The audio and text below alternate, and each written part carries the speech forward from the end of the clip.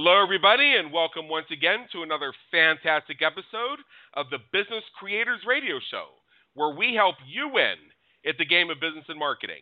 As the name says, our listeners are business creators. We have our entrepreneurs, small business owners, and local business owners. We have marketing and business coaches. We have folks who help others build their businesses. And on the other side of that coin, we have the do-it-yourselfers who just love to have their own hands on the levers as they market and grow their business. If you are any of the above, please take a moment, explore episodes, and discover how we help you win at the game of business and marketing at www.businesscreatorsradioshow.com. Also, check us out on iTunes. Just do a search for Business Creators Radio Show. Every 5-star rating is greatly appreciated and helps us serve more business creators just like you. Now, today, we have a very interesting topic, and in some ways, this is a little bit outside what we normally cover on Business Creators Radio Show, and at the same time, and on the same coin, this is something that I think is so critical for our listeners that the moment this came across my desk and I had the opportunity to bring this topic and this guest on board, I jumped on it because opportunities like this I don't think come along very often. And what we're going to be talking about is the idea of the extreme CEO, leadership wisdom from an interim CEO. So what we're going to be doing here is we're going to be speaking with Richard Lindenmuth, who's a successful interim CEO responsible for some of the most successful and fast business turnarounds in recent history. And just to give you sort of like the big idea of what's going on here and why this is so important, interim CEOs are like the Navy SEALs of the C-suite. Their unique mindset and knowledge base work in any organization. But how do they parachute in, assume leadership of a flailing organization, and steer it back to profitability in record time? That's what we have Richard Lindenmuth for. He's, in fact, a seasoned interim CEO who has helmed some major turnarounds, and he shares his secrets and strategies with you today. The reason I bring this up is because we do have some people who are business creators who function as the interim CEO. We have one listener who tunes in almost every week who functions as a CFO, a chief financial officer who goes into struggling organizations and saves them from bankruptcy. So this is not exactly new. In fact, a lot of our high-level consultants who listen to Business Creators Radio Show perform functions not too dissimilar from this. And as a business creator, you do this for your client at a certain level. Even if you're a virtual assistant, even if you're a web designer, you're doing something going into that organization as a contractor on an interim basis. Even if it's for 3 years, it's still interim, where you're helping them move the needle and win at the game of business and marketing in a way that could not happen without you, and in a way where you can easily do it for other clients. So, Richard, welcome aboard. Thank you very much, Adam. I'm very happy to be here. And I'm happy to have you here. What I'd like to do, first of all, before we get into the content, is if you could just share with us a little bit where we come to the intersection of your brilliance and passion. In other words, or a little bit about your story and what's brought you to where you are today. Well, okay.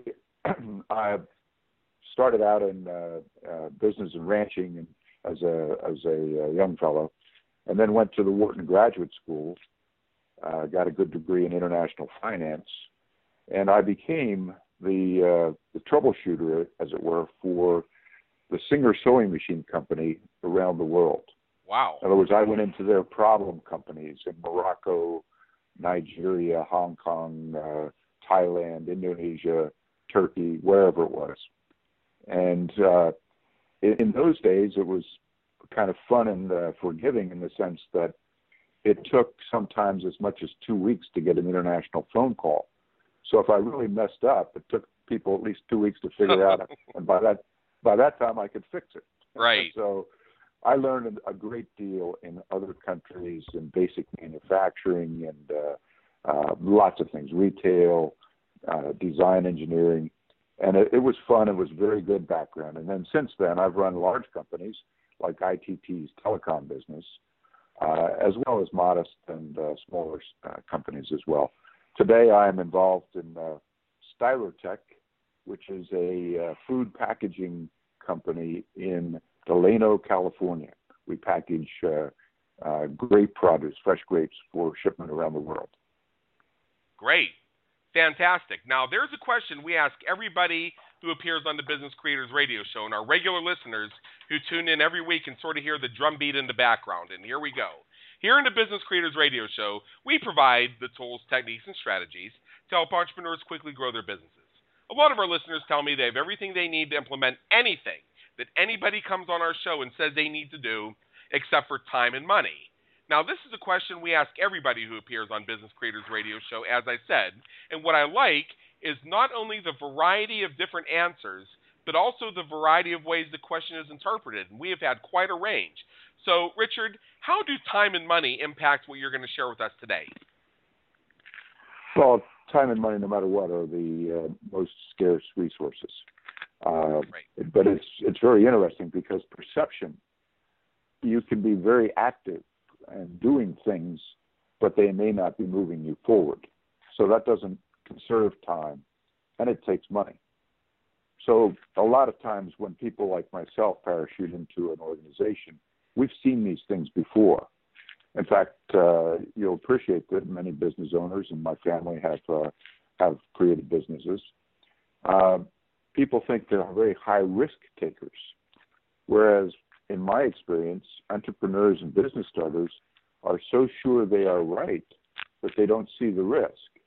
And so there's a good balance in terms of time and money, bringing somebody in when you do have some issues and getting that extra perception, extra experience quickly in a timely way and not spend too much money waiting.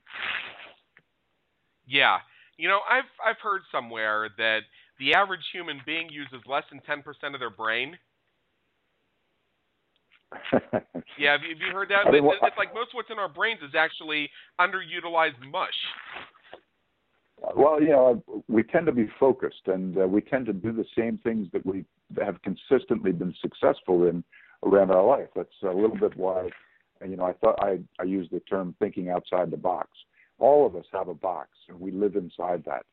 And right. It is tough to break out of that routine of things, doing things in the way that we've always done them because that's the way we've been successful. And when technology changes, good or bad, a market changes, opportunities show up to grow internationally, or things that we're not used to, we can spend an awful lot of time and money analyzing and thinking and trying to figure out what we should do and what have you. And again, it's much better to have somebody with experience just jump in and help. Yeah, and I'll just say for the record here, and our listeners know, I have cats, so when the cats think inside the box, that's usually a good thing. But otherwise, that kind of thinking really doesn't work when it comes to business creation. Richard, what I love about having guests about you is, especially people with your background, is folks like you come to us with a lot of stories. And I love the kind of learning where we learn through anecdotes and we learn through case studies. In fact, when I was going for my MBA at Duquesne University all those years ago, although it was the most difficult course I've ever taken, one of the few courses I actually have memories of was a course on business problems that was taught by a gentleman named Thomas Murrin, who was involved with U.S. Steel and was an Undersecretary of Commerce. And we spent a lot of time going over Harvard Business School case studies, which were great. So I see this as an opportunity to learn from the master. So first of all, tell us, you were involved with a dying California farming industry company in the middle of a drought. California always seems to be in the middle of a drought, so this is probably going to be a perennial topic. So how did you turn that farming company around in the middle of a drought? Well, it was not easy. I mean, the company was actually had stopped manufacturing, and they had been wasting 100,000 gallons of water per day in a drought. Wow. The beginnings of that, it wasn't something that they were doing knowledgeably. I mean, the state decided that the access to snow melt and rainwater that came within 30 yards of their front door in a canal would no longer be permissible for the company to draw from that water and put the water back into that canal after it went through to cool the machines and what have you. So it was forced on them to have to use wells. Right. Well, the well water didn't have the same attributes, the same minerals and what have you. So therefore, much of the water that came in through the boilers and what have you would be rejected, and not, in fact, like 35% of it would be rejected and go right back out. And that would mean they would be starting and stopping. Their costs went way up, the electricity use, energy use, and everything else. And so they started losing a considerable amount of money, and their production was on again, off again. Their quality control dropped down. And so it was really a dilemma, not something that they had ever faced before, initiated by having to change from rainwater effectively to well water. Right. You know, we're all kind of captive of our experience, and fortunately, I grew up in the farming and ranching area and agriculture where water is gold. And I remembered that in some cases, for emergencies, special equipment could be on a flatbed trailer, brought in quickly and plugged into whatever irrigation or other system you might have. And so I called around quickly, found somebody in Tennessee. Within 10 days, we had a flatbed trailer out here with large pieces of equipment. And so we were able to put a Band-Aid on it relatively quickly.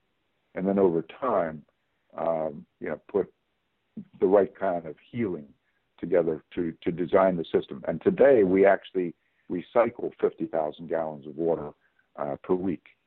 So, it has a very, very good story. The other good side of it is that in order to fix all these things, they grew their employment by over 60%. And so, our employment today is actually 70% lower than it was before, but with good quality workers. Everybody has a steady job. Nobody's fearful about, particularly in this economy, about not paying the bills or whatever.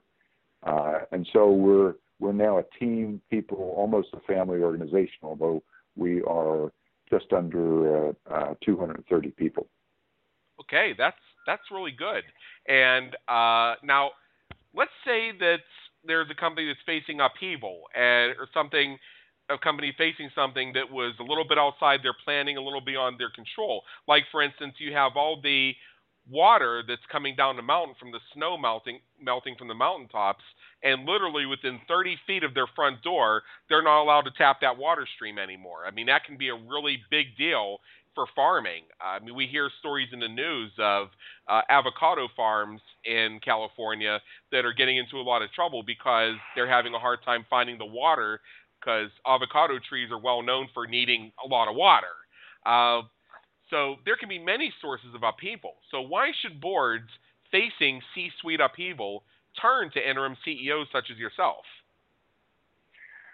There are a number of reasons. First off, we can arrive on Monday morning at 11 o'clock before noon and be ready to work. Our experience is that the company itself has deep resources with very good knowledge about how to run their current business. Without it, I mean, the lack of human capital required to generate a profit, they wouldn't do very well. So the company, at some point, it has all these deep resources. They know how to farm. They know how to make a toaster. They know how to make whatever the widget is that they are manufacturing. But when all of a sudden they're faced with an outside problem, it's not the CEO. I mean, sometimes investors and others think the CEO is the easiest guy to get rid of, so get rid of him, get a new one. Well, without that kind of experience, it's not really his or her fault. Sometimes as an interim CEO, we can come in as a coach or mentor for a couple of weeks, working directly for the board, not for the CEO, right, and bring things around and coach and bring things back to a point where everything is sort of like it was before, and the CEO can do very well. After all, he has the relationships with customers, vendors, and other people that somebody jumping in and out may not have. Right. And what are some other ways that an interim CEO is different from another type of C-suite executive? I mean, you covered some of the points already, that they bring a different level of experience in, and they can walk in on Monday morning and by 11 o'clock a.m. be fully set in and ready to go to work. Yes, it's not obviously somebody new who's coming in, there's quite a bit of fear and uncertainty for the people who are there.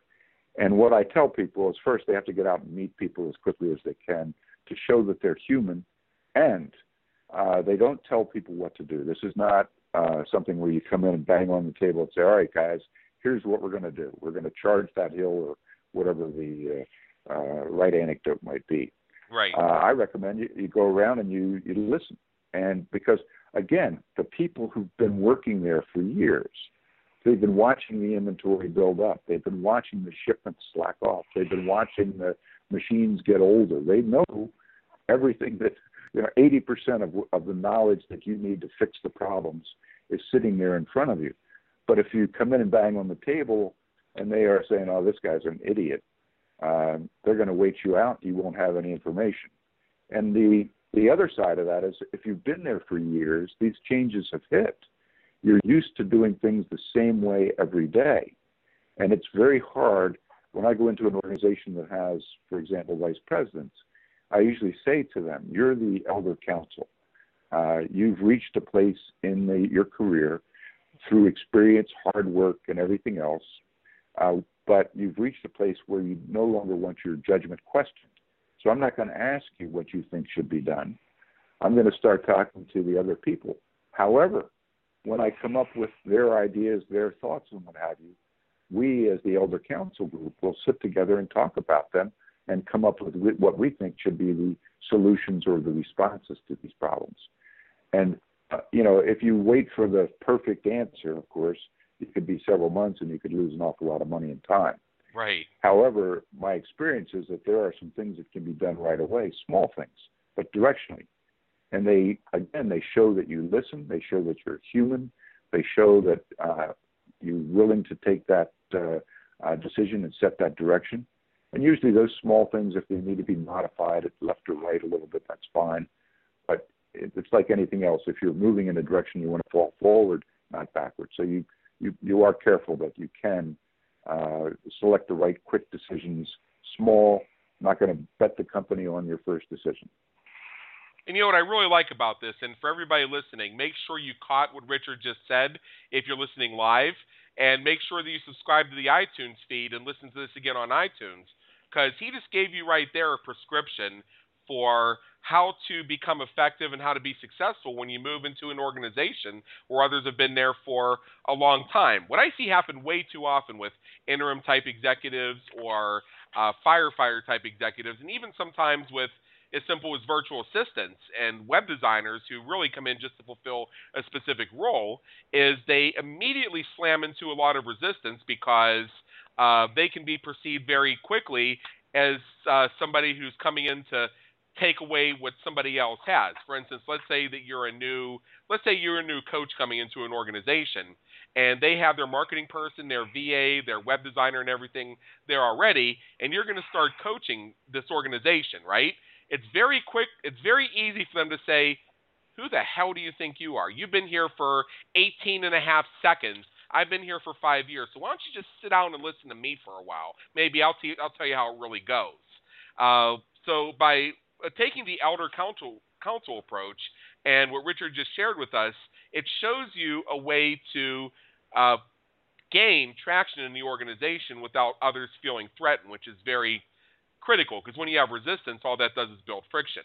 What are some other things that you've achieved over the years in terms of, and what you have described here sounds a lot like creating influence without authority. We don't have the power to bang on the desk and say we're going to charge the hill, but you're brought in to get things done, but you don't necessarily have the power on paper to do so. So what are some of the other tactics that have worked for you?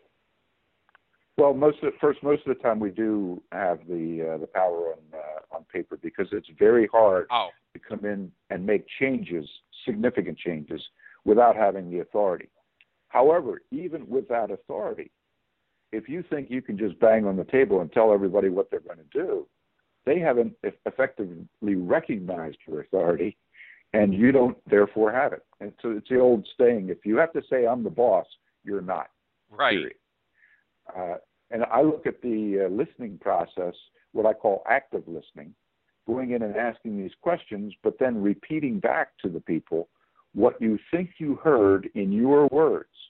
And if you do that several times, you will be on the same page as what people are talking about. And then what it's very interesting, but my experience is that throughout the organization, many people share the same opinions and thoughts of what should be done and what have you, but they may not be able to articulate them like a graduate student or a financial guy or whatever. So in this active listening of repeating back and forth, pretty soon you can get these people together, and you've got people that are saying, my gosh, this person's listening and we're all talking the same thing. I'm part of the solution going forward, because almost every individual will say at some point, kind of, what's in it for me? I could lose my job. What's going to happen to me when I go forward? As soon as they feel like they're part of the solution going forward, let me tell you, the enthusiasm is a little bit like the cartoon where the little light bulbs go popping in the room and on top of people's heads. You see and say, oh my gosh, we can do this. And it's exciting. Then the authority, if you will, is to be able to set the priorities and provide the resources and support for the people who need to be successful and make it successful. So it's exciting. And I've never been smart enough to have all the answers. My children point that out very frequently. So, it's no different in any environment. If you're the guy banging on the desk, you have to have the perfect answer.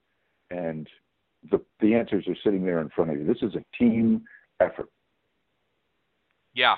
As you were telling me that, and first of all, thank you for clarifying, because I guess I need a little more information on that, is when the interim CEO comes in, they actually do have a lot of on-paper authority. The challenge is the people who have already been in the organization for a long time and having them approach it not from a position of fear, like, oh, this person's going to come in, we've been screwing up, he's going to take our jobs away, to involving them in a solution. I was just reminded that when I was in college, I worked for 5 years at a fast food joint in the summers and on vacations and such. And that's how I came up with my Thursday night money and the money to put the system in my Camaro and all that. And it's funny, but it was also very sad. The store that I worked at was an officially designated training store, which means assistant managers in training were trained at our store, and our general manager was certified as a training store manager. And it was, as I said, it was funny, but it was also very sad. These assistant managers holding up their roll books, trying to give those of us who had been in the organization for 3 and 4 years instructions on how to do our jobs. Like, really? Did you really need to explain that one? And you're wrong besides, but that's okay. And what unfortunately happened in too many of those situations is it very quickly turned to, you listen, I'm the boss. You'll do as I say. And the people around are thinking, really? You're a trainee and you've been here for 2.5 minutes. We've been here for 5 years. We actually know how this works. So why don't you go back in the office and smoke a cigarette? And you don't want that when you're coming into an organization looking to make change. So what I'd like to do now, Richard, is I'd like to shift gears a little bit. And you have a piece out called Strategic Empathy, 7 leadership tips from an interim CEO. So could you tell us more about this strategic empathy concept? Well, you have to be concerned about people. That's what it really is about. And there are things that you can do. For example, if I go into an organization and I know, for example, in Alabama, I had several thousand employees and a large manufacturing operation and some major changes in the marketplace, it was clear that I was going to have to eliminate some jobs. Well, that's fine. I can see the future and what we have to do and what have you. But, my first comment to the individuals when they were coming up with the names of people and the areas that could be replaced or eliminated was that there will be no elimination of particularly mothers who have children who are trying to use 2 jobs to support their family. They will not be eliminated. I don't care. The social damage that you do in a community is terrible. You can do your strategy, your long-term thinking, and not be harmful to to those people. So, when those kinds of messages get across, the people understand, well, it's not me or them. This is a team effort, and it is very different when you start thinking about this is a team, this is a company, it's a living, breathing organization. We're not out here just cutting people in heads and not thinking about all of the aspects of an organization. It's a breathing thing. The other thing that is, I try to get those kinds of the negative things done as quickly as I possibly can. And the second part is all at once. In other words, I don't want to have, we'll do something negative this week, and then we'll do something negative next week, and then third week. It's like waiting for the other shoe to drop. Everybody's fearful. They don't do anything.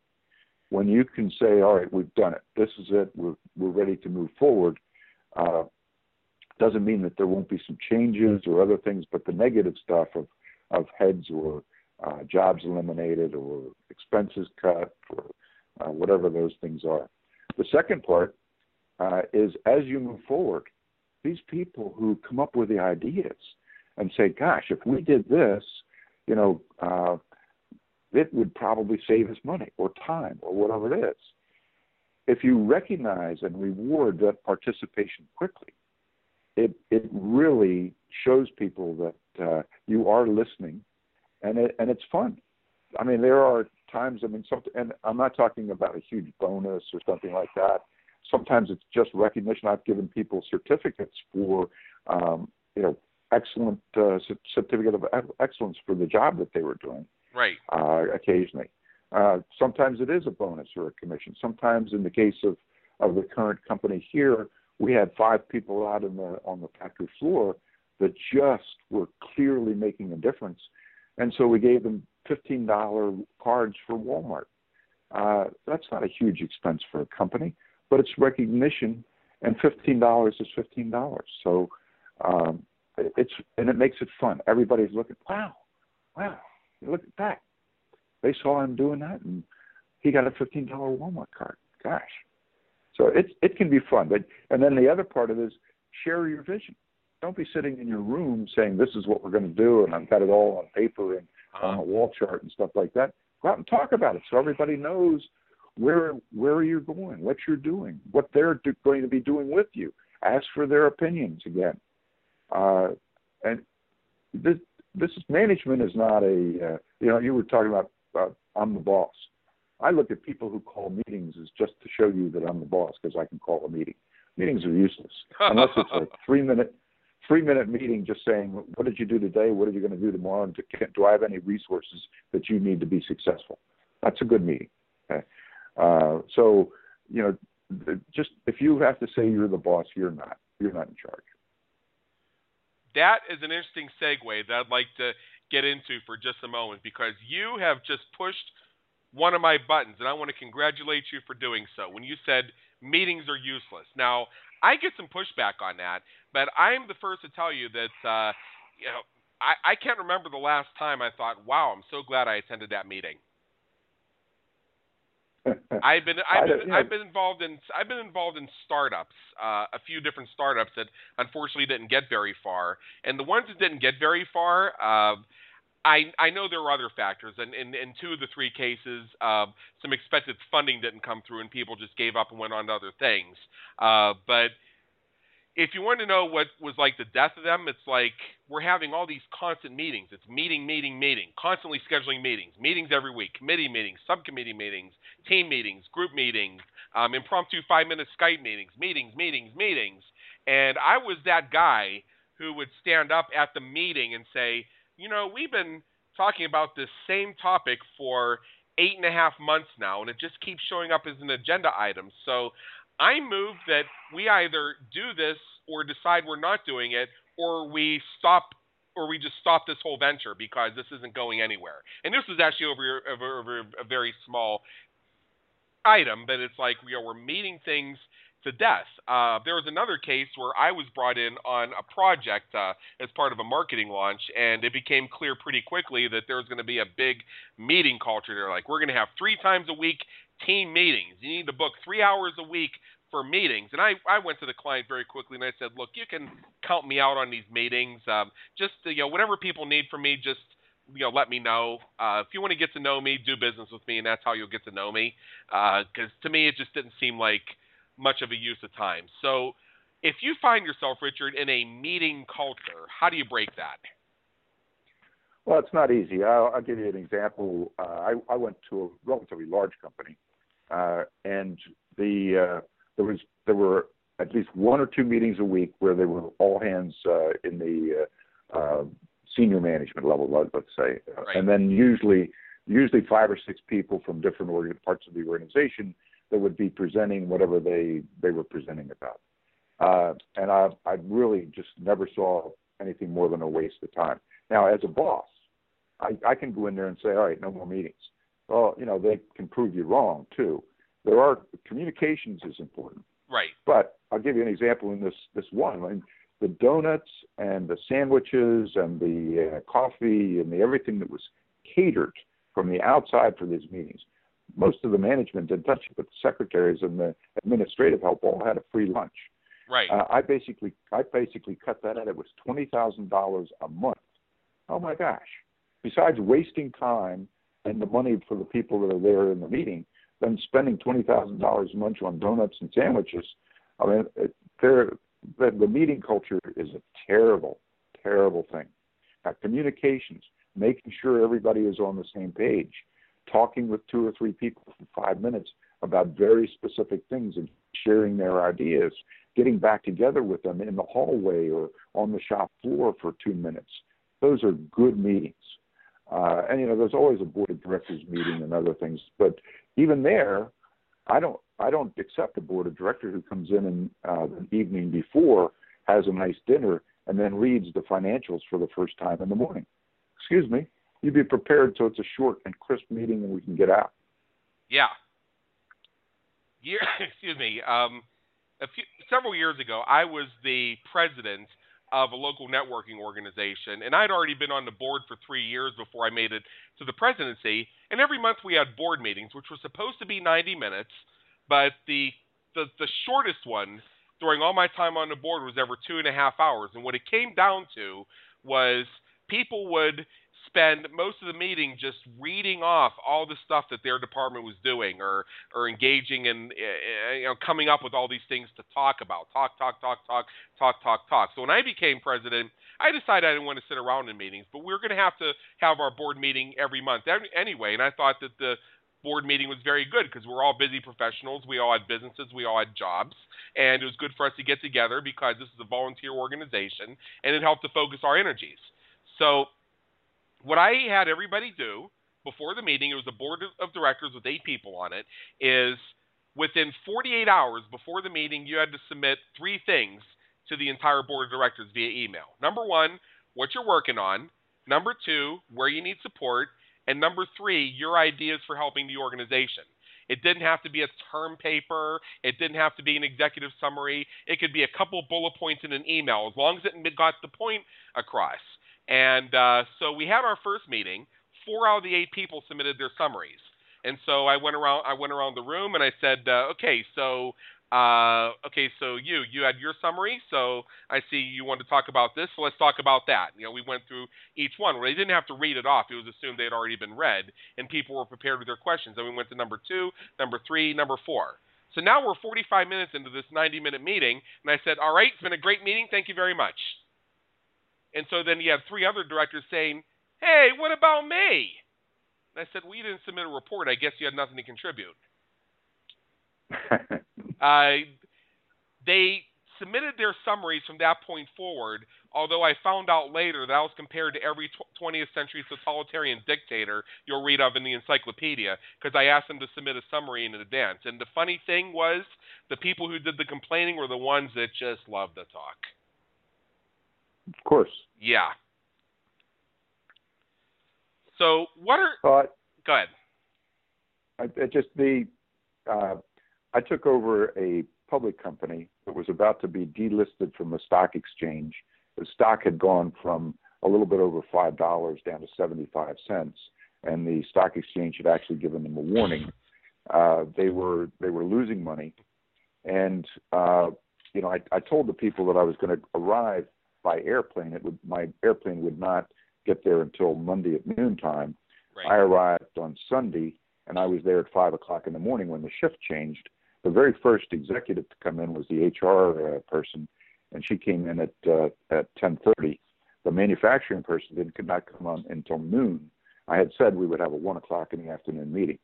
I took their cell phones away, put them in a conference room, told them no contacting anybody else. And then I told them that, okay, every day from this point until we are making money, we are going to have our meeting to tell us, and it's limited to 5 minutes per person. We're going to have it, and it's going to be 5 minutes of what did I accomplish yesterday, what am I going to accomplish today, and what resources do I need from anybody around the table. That's it, period. Right. And we held the meeting at 6 o'clock in the morning. Wow. So that, so we were not wasting time or anything else. And just as a funny anecdote, right around Christmas, we had turned the company around. The company's stock was back up to, I think, $3 at that time. Right. A couple of the spouses after a cocktail came over and said to me, Mr. Lindemuth, this is the earliest our husbands have ever been up in their life. That's hilarious. So it was fun. And believe me, the meetings at that time of the morning, they were 5 minutes. That's it. And 5 minutes for 6 people around the table. And we started getting things done. And pretty soon, the meetings were obviously not there at 6 o'clock in the morning. They were more, a couple minutes in the hallway. I got this, I got that. How about could you do this? And that was it, period. It sounds to me like you just took some very effective steps to move past a meeting culture more towards a results culture, because I found that I can accomplish more in 2 minutes with you than I can in an hour with you. Yes. Yeah, and it's a crisp 2 minutes. Right. And I have a very small handful of elite clients that I work with. It's usually between 3 and 5. I keep it very small because I get very intimately involved with our elite clients here at the Business Creators Institute. And every week we have a strategy meeting, usually on Monday. It's scheduled to last up to 30 minutes. If it takes the whole 30 minutes, that's fine. If it takes an hour, that's fine. But that is the one time of the week where they can collect all their little questions of non-urgency or all the things they'd like to brainstorm about and bring it to that meeting, so we don't have to have constant emails and phone calls back and forth. They can do our thing, we can do our thing. They can do their thing, we can do our thing. But I find that a lot of the effectiveness of those top handful of clients is, the old, hey, you got 2 seconds? And that's where a lot of stuff gets done, because if you need 2 seconds right now, that means a decision is about to be made or an action is about to be taken. Right, and the way the meetings go is set by leadership. It's not, if you just have a constant meeting where everybody talks and you listen and you accept that as the standard, then you have accepted a lower standard than you should. Right. If you go in and you say, here's what we're going to do, here's our meetings. We're going to have this meeting about this. I mean, you can't eliminate all meetings. There are communications that are important, but you can focus the meetings. You can make sure that the other people are not holding meetings for hours and keep people from doing their jobs and what have you. So it's like anything else. If you walk by a piece of paper on the floor and you don't pick it up, you've established a standard that is perhaps not the right one. So do things, demonstrate yourself how things should be done so that other people can say, oh, well, that's the way he likes to do it, or she. That, and I think that in some ways that speaks to an integrity issue as well. During my last year of working for a company before I became full-time in the entrepreneurial world, because I had a certain function I played in the company where I was dealing with a very specific area of contracting with our network providers. And there was this quarterly, I can't remember the name of the meeting, but it had the word ops in the title, operations. And you had this room full of 35 people that were all required to submit their findings in advance, which I duly did. And then you had to be there to read them off.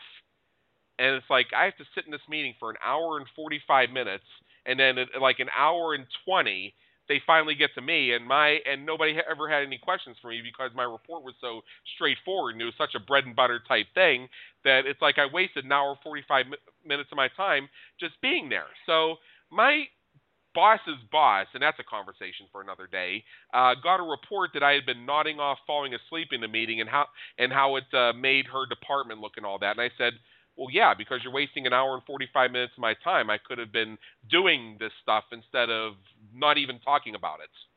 So if you're looking for an apology for being bored and feeling my time was wasted, I don't think I'm the one that owes an apology here.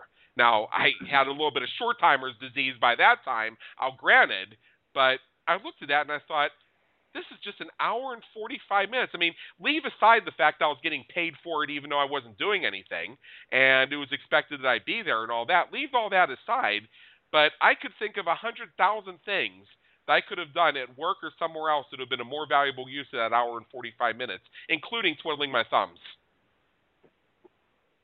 Yeah, I agree with that. I had an experience one time when I knew there was a full meeting from 8 o'clock in the morning until noontime. Right. And I knew that I was going to be sitting there just bored and not contributing and not getting any value whatsoever else. And so about 7:30 in the morning, I called my boss and said, I'm calling in well. I feel so good today. I am not coming in. And at the end of he was pretty angry in the beginning. But when he got there, he said, Dick, he said, I should have called in well too. I love it.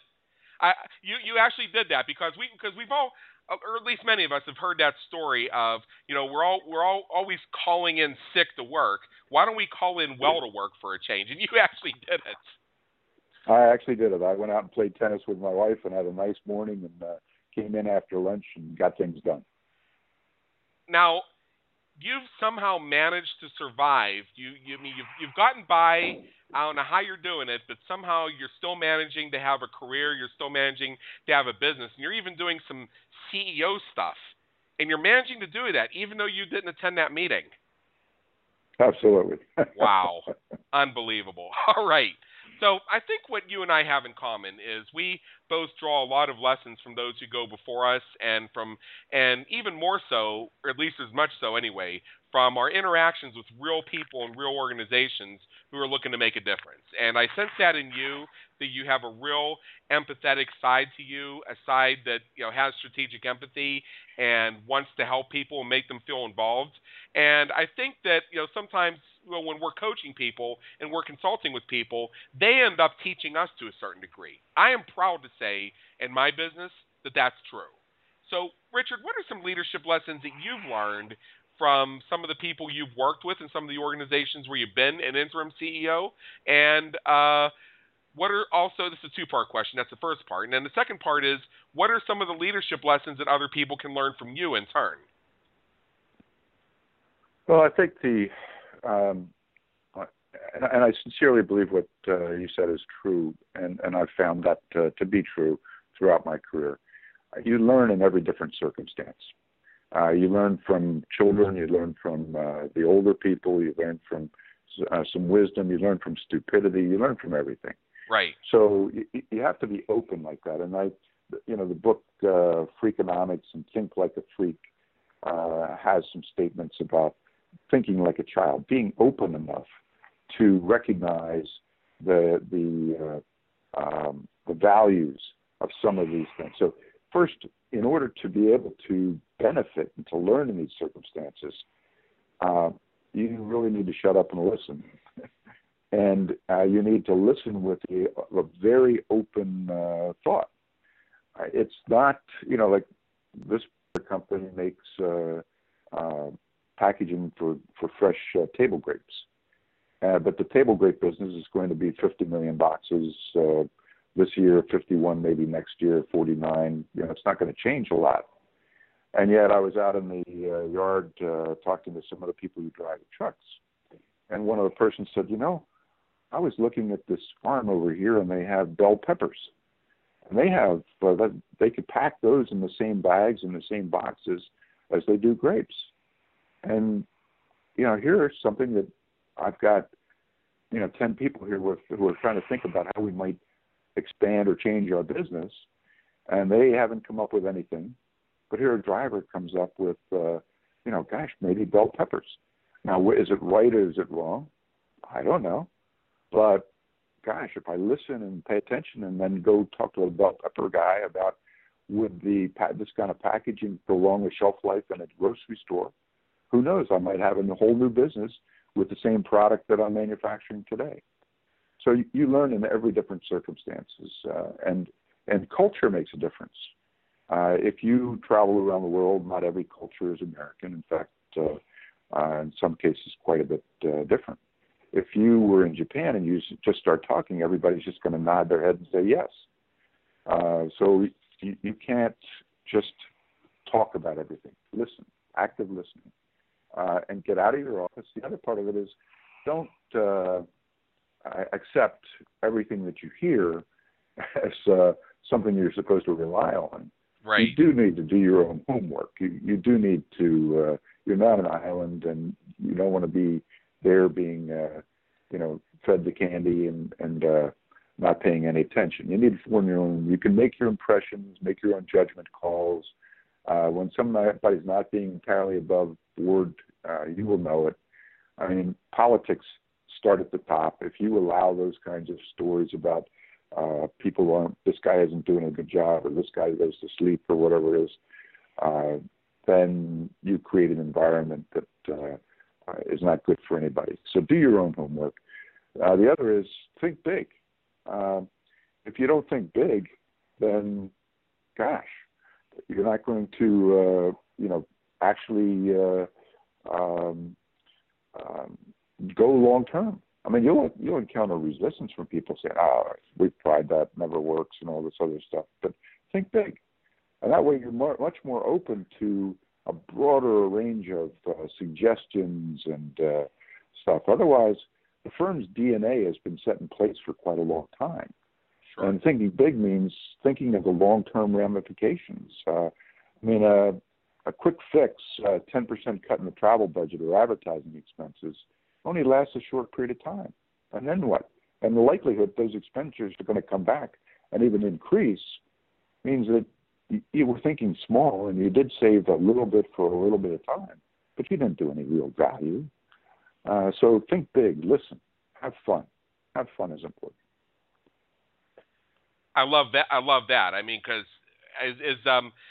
I'm going to paraphrase Jack Welch. I think he said something like, have fun in business. It's not a serious ass thing, or something along those lines. But I remember seeing the clip and he got rousing applause for that. It's like, why can't we have some fun with this stuff? Why can't you do some things that are enjoyable? Why can't you have some pride in the work you do, whether you're an entrepreneur and it's your own business, or whether you're a contractor for somebody, or whether you're an employee? Why can't you feel that you've done something good? Why can't you feel that your work is valuable? And if you find yourself in a position where it's a matter of your integrity, where you feel like this is something that's just outside your integrity or outside your belief system, then find something else to do. If you're working, start a business. If you don't like business, go back and get another job. The reason there are jobs is because there's work can be done, is how I look at it. And that's how I look at it. And some people were intended to have jobs, and they thrive within those parameters. So give everybody the opportunity to do that, is how I look at it. One of the challenges that we face here on the entrepreneurial side is establishing thought leadership and being the out in front person. Somebody asked me once, and I'm going to bring this up because I think it may be in some way relevant. You'll tell me if I'm right or I'm wrong about this.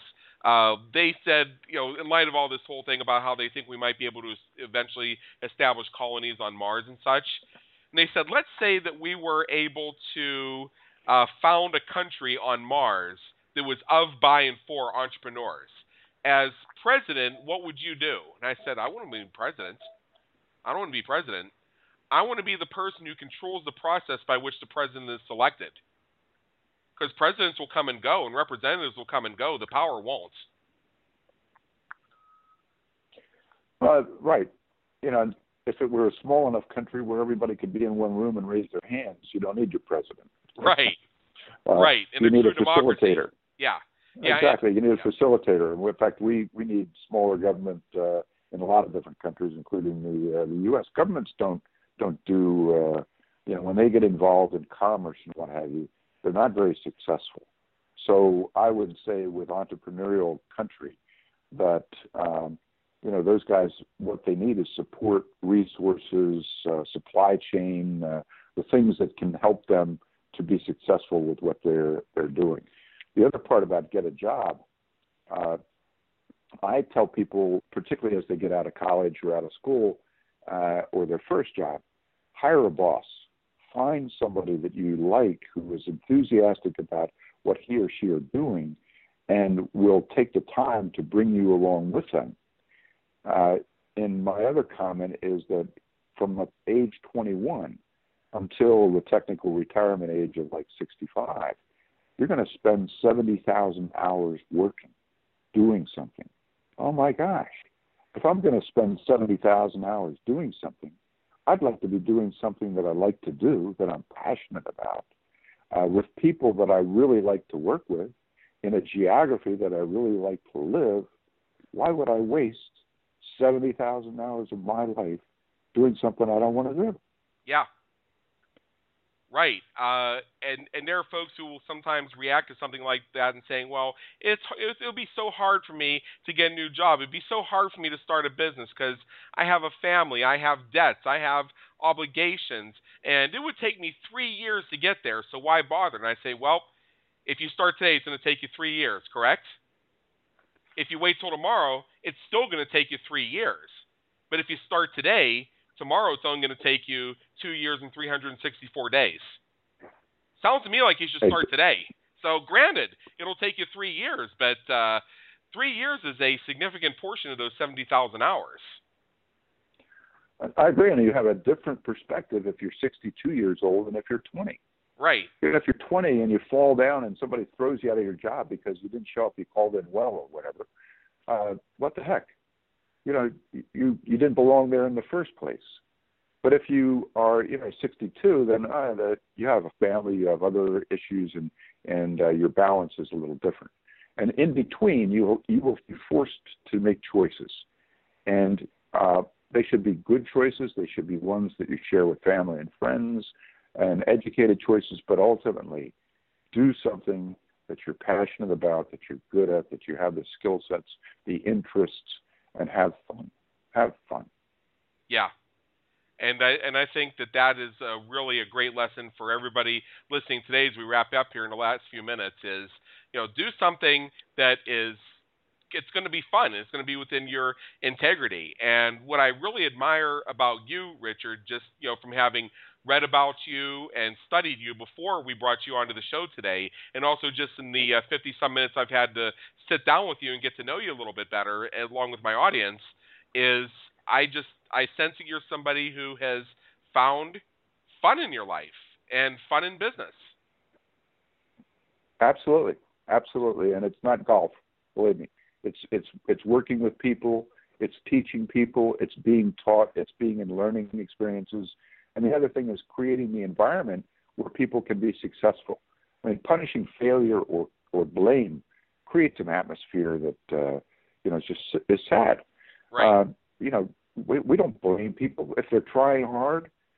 Everybody should be able to failure. It's part of success. So, create an environment or work an environment where you can do the things that you want to do, bring your value to the table, and have fun. Yeah.